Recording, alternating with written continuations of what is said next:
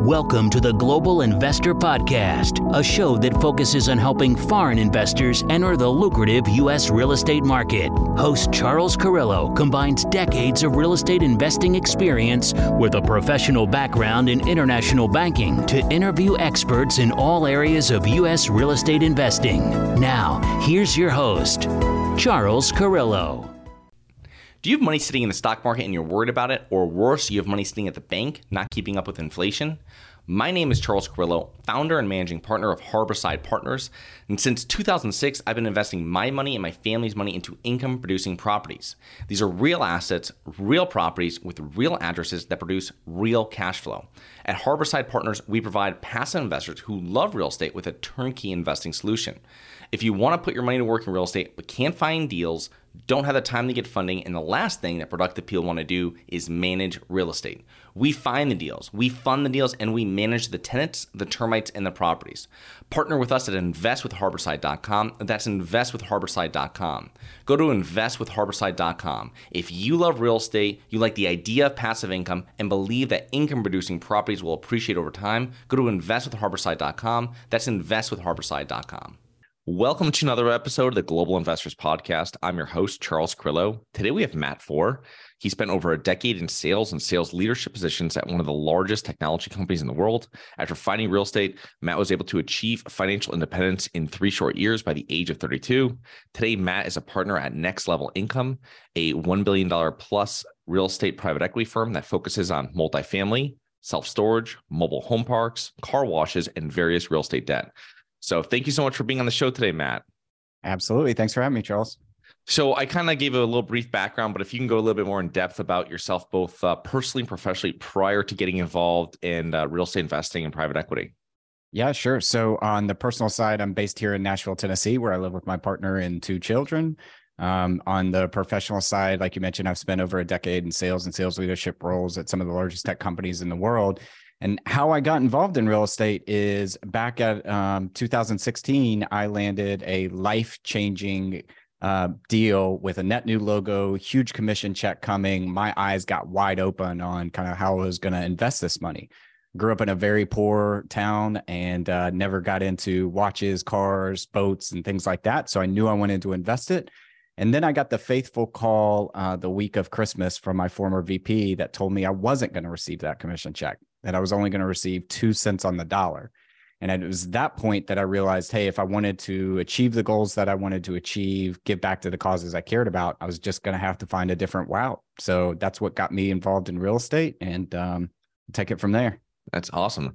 That's a life-changing story. It's awesome how it ended up, but it probably wasn't awesome at the time that it was happening to you. I imagine that wasn't the best Christmas you ever had. Yeah.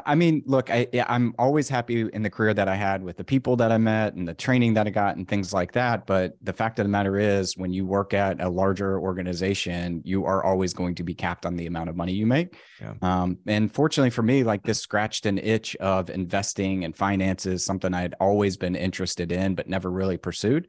So it kind of kick-started me down this rabbit hole that I'm on. So Matt, when you started investing in real estate, can you explain how you got started? Were you more on the active side? Were you a passive investor? What kind of property was it?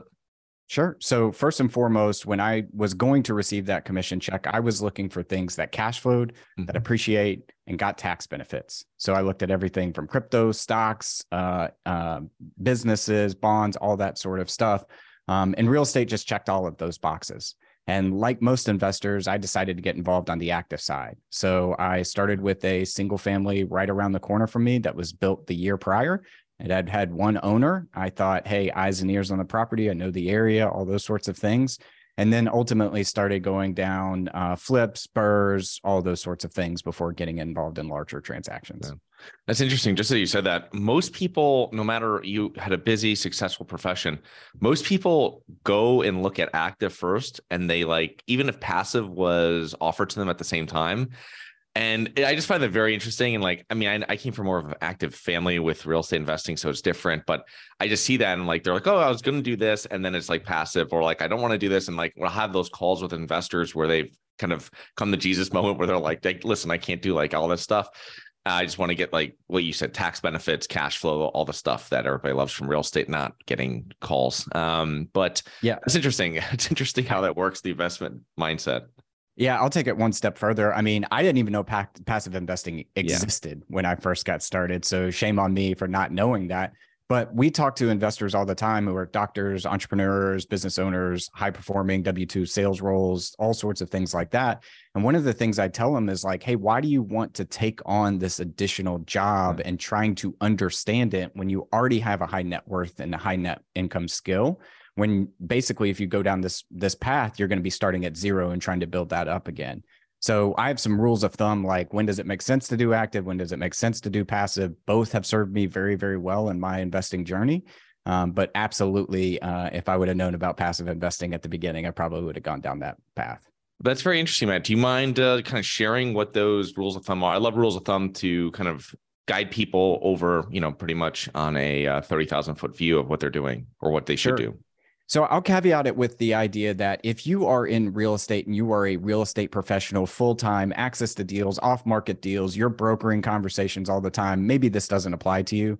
But if you're a doctor or lawyer or any W-2 employee, I try to guide investors on that you need to make at least 25% a year if you're going to pursue something actively. And that can come in the form of cash flow and appreciation on some specific project. Because if not, it's not going to be worth the mental task of having to switch functions in your life from W-2 to active real estate to father to hobbyist and all those sorts of things. And most importantly, that nobody talks about is the legal responsibilities of having to take on an active project as well.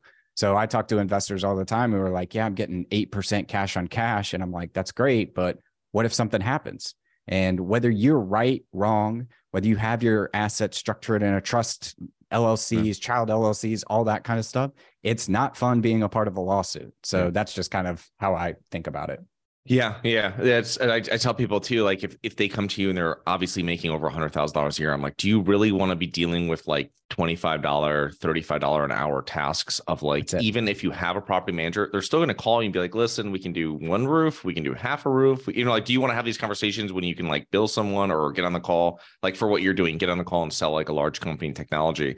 I mean, it just doesn't make sense. So I understand some people really don't like their jobs and that's why they do it, which I don't feel is the best option either of doing it. But I think it's like if you've spent decades, it's not going to be that easy just like restarting it with a new career. It's really maybe you spend another 5 years doing what you know, even though it's not your favorite, investing some money and really getting that passive, that additional income stream going.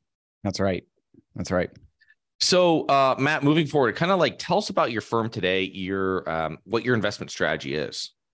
Yeah, sure. So at Next Level Income, we're more on the private equity syndication side. I mean, we focus really on 5 main asset classes: multifamily, self-storage, car washes, mobile home parks. And then we have a fix and flip debt fund that we help active real estate investors that want to borrow hard money and things like that. I don't know if I'm happy to go into each one of those. I'm happy to take one at a time. Just you help me on where it adds value to you. Yeah. So, I mean, I think one of the interesting, we've spoken to people on all those really on the show. I think the real estate debt fund, and we understand what the end product is, as you just explained it, as flipping. It's providing, I imagine it's hard money capital to flippers. Can you explain a little bit more about that asset class? Because that's something that we haven't really touched on here. Yeah, so I'll caveat this with this. If you are listening to the show and you're first involved in the passive real estate, and you want to start down this path of building an extra income stream, I wish I would have started in debt first. And the reason being is because it's consistent, it's stable, and you're usually getting it at a lower LTV, loan to value. So if something happens, you're basically snagging a property at a discount. And I wish I would have built up my income streams based off of debt to cover my monthly and yearly expenses, and then moved more into the equity side to go try to double and triple and things like that. So you're right on the debt fund. What we do is provide hard money loans to the fix and flippers out there. We charge 2 and 12 to them, depending on their credit. We might go 10, we might go 14, but essentially we charge 2% to access the capital and then 12% interest only payments for 6 months. At the end of that 6 months, they have the ability to either pay us back the principal in full or extend the loan. If they extend the loan, then we have some extra terms around that to make sure it's still on track and the LTVs line up and all sorts of things like that. But it's a really, it's a need out there. We are lending on assets that basically banks won't lend on at a discounted rate. So we're protected there as well. What markets do you do that in? Is that mostly the Southeast? Okay. So both my easy to sell if there's an issue.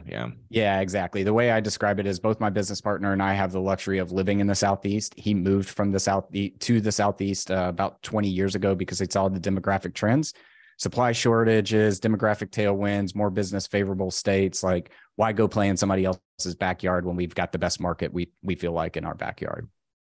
No, that's awesome. Yeah, that's one thing people don't really understand 100% about when you're investing equity side and syndications, and operators are notorious for this, selling you something that's, it's consistent cash flow and this and that. And you're buying a business. So there's going to be quarters where you do well and you're getting it. And there's be quarters like, listen, we're reinvesting some of this funds and we're doing this or we're doing that, or we're building up more of reserve and we're going to pause distributions or we're going to have them or whatever it is. So that's a very interesting way to bring it about. Now, the one thing I would say between the debt and the equity, I would think, is the tax benefits are a little different. Is that correct?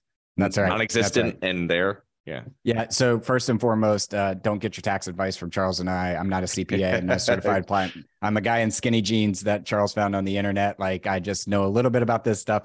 Don't take advice from me, but that's right. So when I'm talking to investors, there really is no tax benefits to doing any kind of fixed income based off of debt. So you're not going to get the depreciation and things like that. So we do see our investors take advantage of things like self-directed IRAs, solo 401ks, tax deferred vehicles already to avoid paying income tax on those income streams. Right. But it's also, you have a contract, which is different than the equity side, where you sign 100 pages that says this is the highest risk thing you'll ever do. Whereas on your side, you're actually signing something. You're on the other side of the mortgage. So if you've ever gotten a mortgage, you kind of know what that paperwork is. And it's pretty much that whatever it is, we're getting paid back no matter who we have to take from you. You know what I mean? Or what we have to take from you. So, well, that's very interesting. But so I always like to see this with a lot of private equity firms that are involved in a number of different asset classes. And you're partnering now. Is this like where you're partnering with a lot of operators that are really handling the day-to-day? Or are you guys out there actively sourcing deals for certain asset classes that you're specializing in?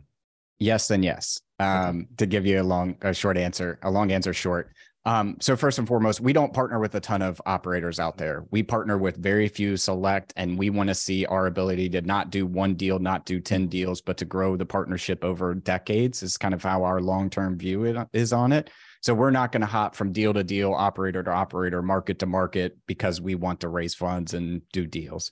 We pick very few strategic partners that we say, hey, this is an asset class that we're interested in. These are the two partners that we feel like we can go scale our business with and who have produced proven track records. And that's kind of how we move forward with that. Yeah, that's great. Yeah, we only have 3 operators that we focus on working with that we've done for years, and it's that's the way you build relationships, where you're going into something and you're going to be working with them for 10 or 15 years. That's the mindset going in, and it's a whole different type of relationship, I think, on the day-to-day when you're working with them. Right, but, and core values have to align too, right? I think in 2019 to 2021, it was easy to say, how can we get deals done? It doesn't matter. But in 2023, we're starting to find out, like, do you have integrity in your soul, or is it something you'd said just to get a deal done sort of thing? So those things are important to us. And now more than ever, we're seeing whether those come through or not. Yeah, I feel the next 12 to 18 months, we're going to flush out a lot of people that weren't really professional syndicators, operators, just like in 0809 when real estate flushed out a lot of mortgage brokers and agents that were just, didn't really have real businesses. They were just kind of selling stuff that wasn't the best for who they were selling it to. So when you're investing into many different asset classes, you're working with all these partners, and we talked a little bit about you building a long-term relationship with them. How do you go about vetting them? And that could be if you're going to operate with them, partner, or if you're going to passively invest with them. Yeah, so I do both. So that's a really good question. We do active deals as operators. I also invest passively in other deals as well. So I'll take it in twofold. One, I remember talking to a family office one time, and we were talking little bit about what we did and things like that. And they were like, "Great, put a marker on your calendar. In 5 years, come back to me and tell me what your returns have been and your track record, et cetera." And that really kind of set a light bulb in my head that, wow, these guys are looking at things from a very long-term perspective and they can play the long game. So when we're dealing with operators and we meet operators that we potentially want to partner with because their thesis aligns, their markets aligned, and we feel like that we can operate a business together, then that's kind of how we start the conversation. Hey, we want to continue this conversation. We want to build some cadences. But ultimately, we want to see a year from now if we're still aligned, if we still have the same fundamental thesis, if we see the same issues, problems, how we would handle them, communication, all those sorts of things. Yeah. For me, when I'm investing in deals, I mean, there's three things I really look at. It's the operator, the market, and then the business plan. And when I'm looking at the operator, what I really want to see is that they have a track record in the asset class, in the market, and in the business plan that they're trying to operate in. And also, when you're talking about these big syndication deals, there's always multiple people involved, that they have a track record with the people and the team that they are going to execute against. Because we all know that there's going to be issues that come up. And I want to see that this isn't your first deal together, that you all have worked through those issues before in the past.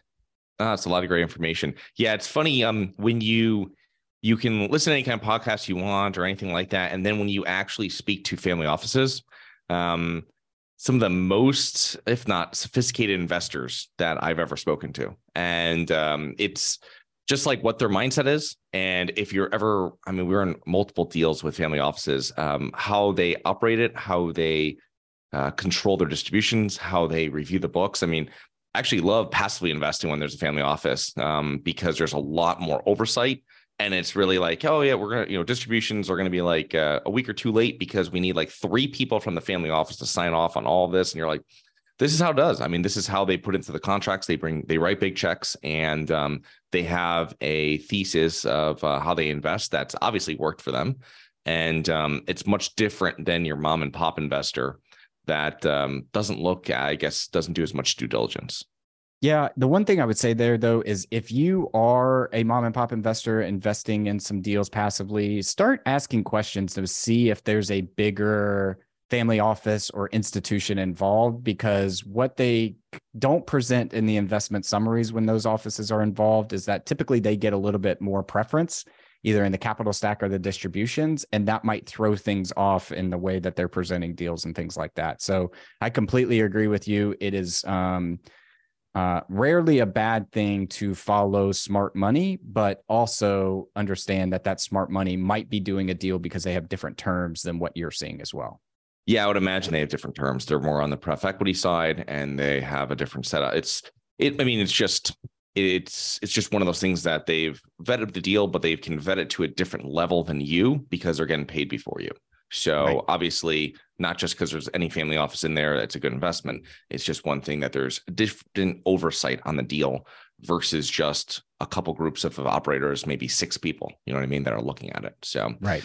That's a great way of going through and reviewing the deals. I like the idea of what they said about the 5 years, and I think that's a great way of doing it. And how we've worked with new operators we've brought in to our group over the last 3 or 4 years, it's people that we've passively invested with first, and then also have done an active deal with as well. So it's before we really add them into somebody that we're going to be working with on a basis, because they're long-term deals. So you can't partner with someone. It's not like flipping a property where it's flipped. Right. It's done, like you said, 6 months, 9 months, 12 months, whatever it might be.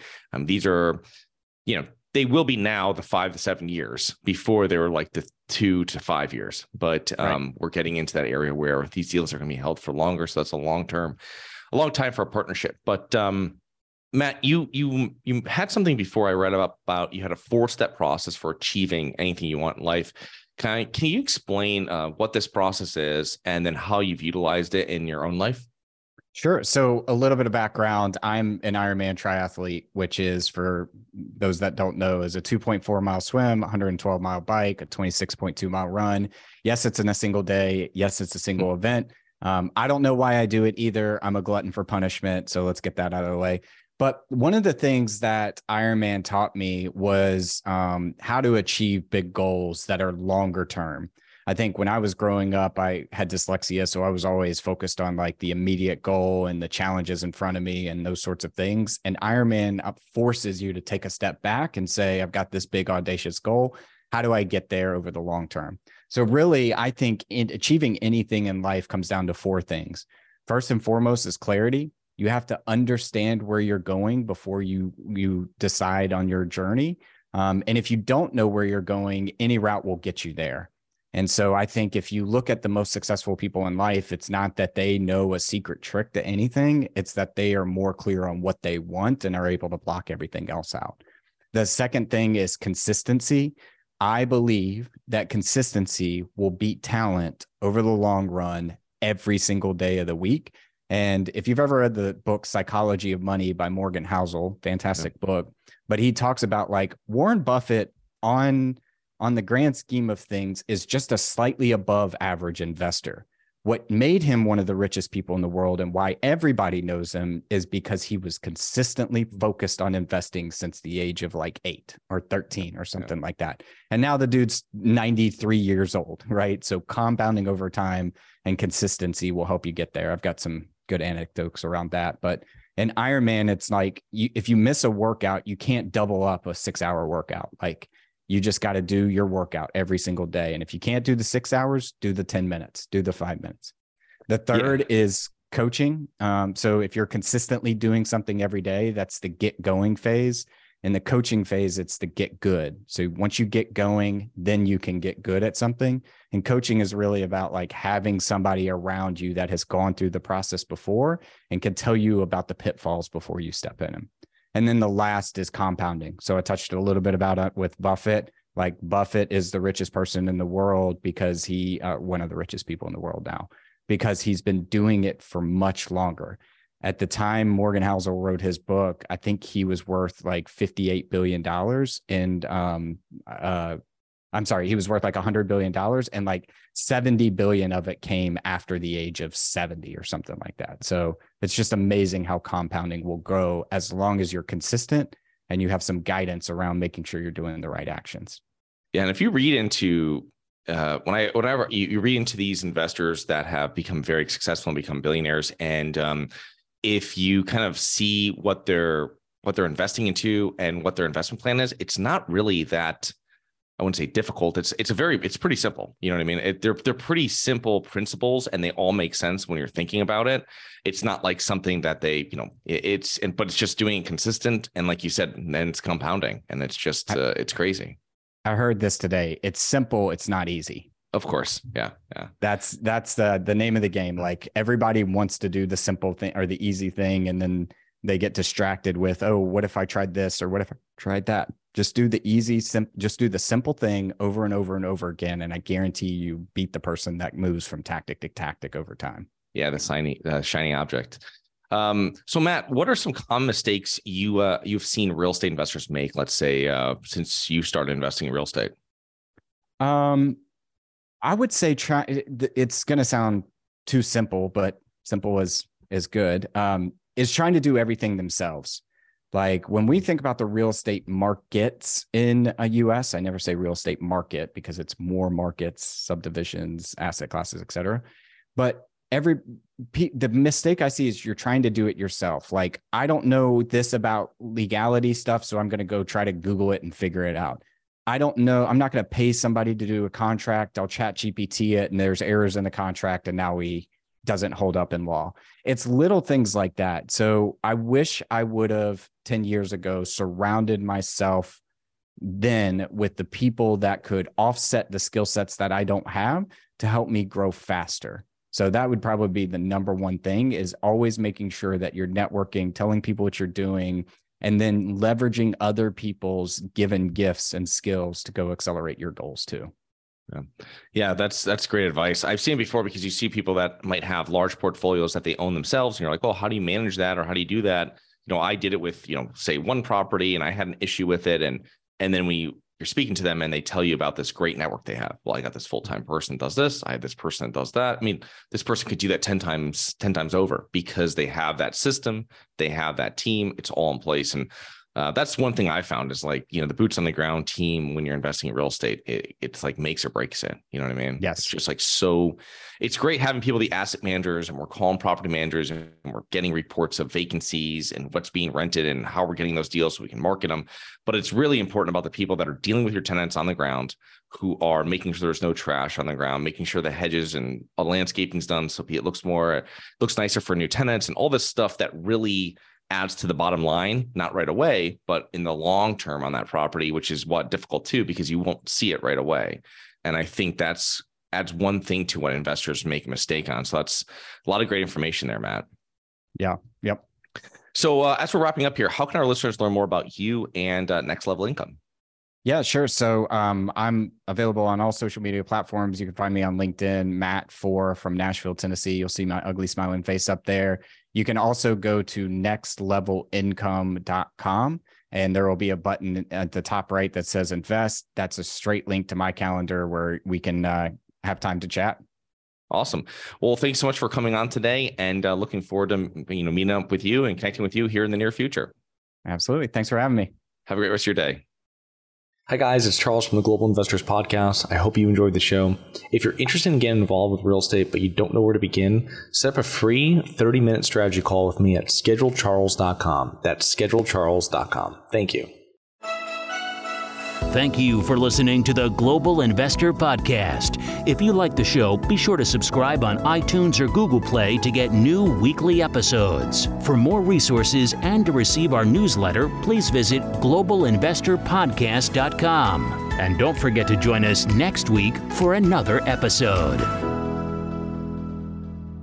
Nothing in this episode should be considered specific, personal, or professional advice. Any investment opportunities mentioned on this podcast are limited to accredited investors. Any investments will only be made with proper disclosure, subscription documentation, and are subject to all applicable laws. Please consult an appropriate tax, legal, real estate, financial, or business professional for individualized advice. Opinions of guests are their own. Information is not guaranteed. All investment strategies have the potential for profit or loss. The host is operating on behalf of Syndication Superstars, LLC exclusively.